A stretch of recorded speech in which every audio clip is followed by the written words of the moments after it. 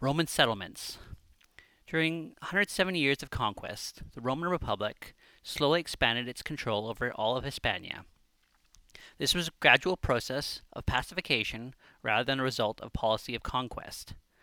In this period, conquest was a process of assimilation of the local tribes into the Roman world and economic systems after pacification. One of the many ways of assimilation was through the settlement of Romans in the peninsula.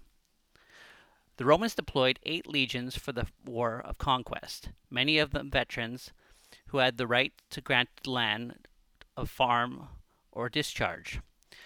When settled in Hispania, several Roman towns were founded. August Emerita in 25 BCE. It became the capital of the province of Hispania Lusitania. It was probably founded by Publius Carius. Osterica Augusta, Astorga, province of Leon, in 14 BCE. It became an important administrative center. Colonia Caesar Augusta, or Caesar Augusta, in 14 BCE, and Lucius Augusti in 13 BCE. It was the most important Roman town in Galatia. The Roman presence had probably increased during the 1st century BCE as a number of Roman colonies were founded in this period.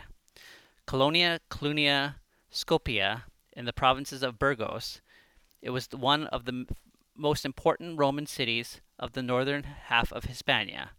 Capara in the north of Extremadura, and Colpultum, Alesia de Generis near Madrid.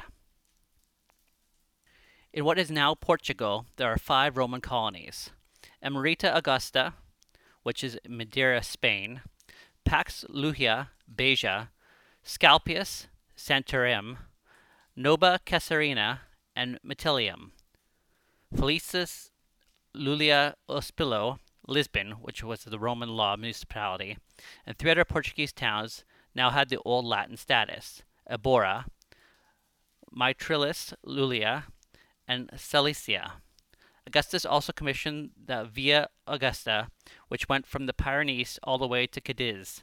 It was 1,500 kilometers, or 900 miles long.